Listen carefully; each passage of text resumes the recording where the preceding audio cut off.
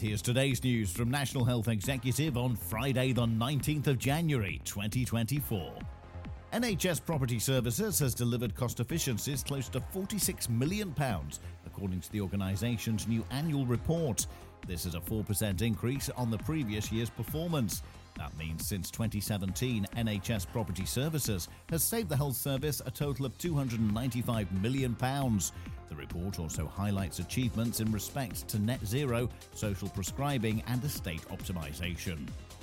Health chiefs have warned it's too early to say the NHS is past its winter troubles, despite some performance improvements being evident in the latest data from NHS England.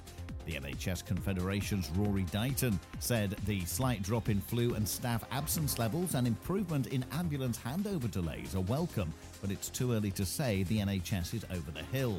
He added bed occupancy is also still much too high, well above the safety threshold of 85%, while thousands of patients were stuck in hospital beds when they were well enough to leave. And the National Institute for Health and Care Excellence has recommended a new treatment for advanced breast cancer. The approval of talazoparib reverses NICE's earlier decision after an offer of an increased discount from the manufacturer. The drug is made by Pfizer and marketed as Talzenna. NICE says its move will benefit around 300 people. And that's the latest. Don't forget to like and subscribe to make sure you receive every new bulletin, and check out our stories in full on our website, nationalhealthexecutive.com.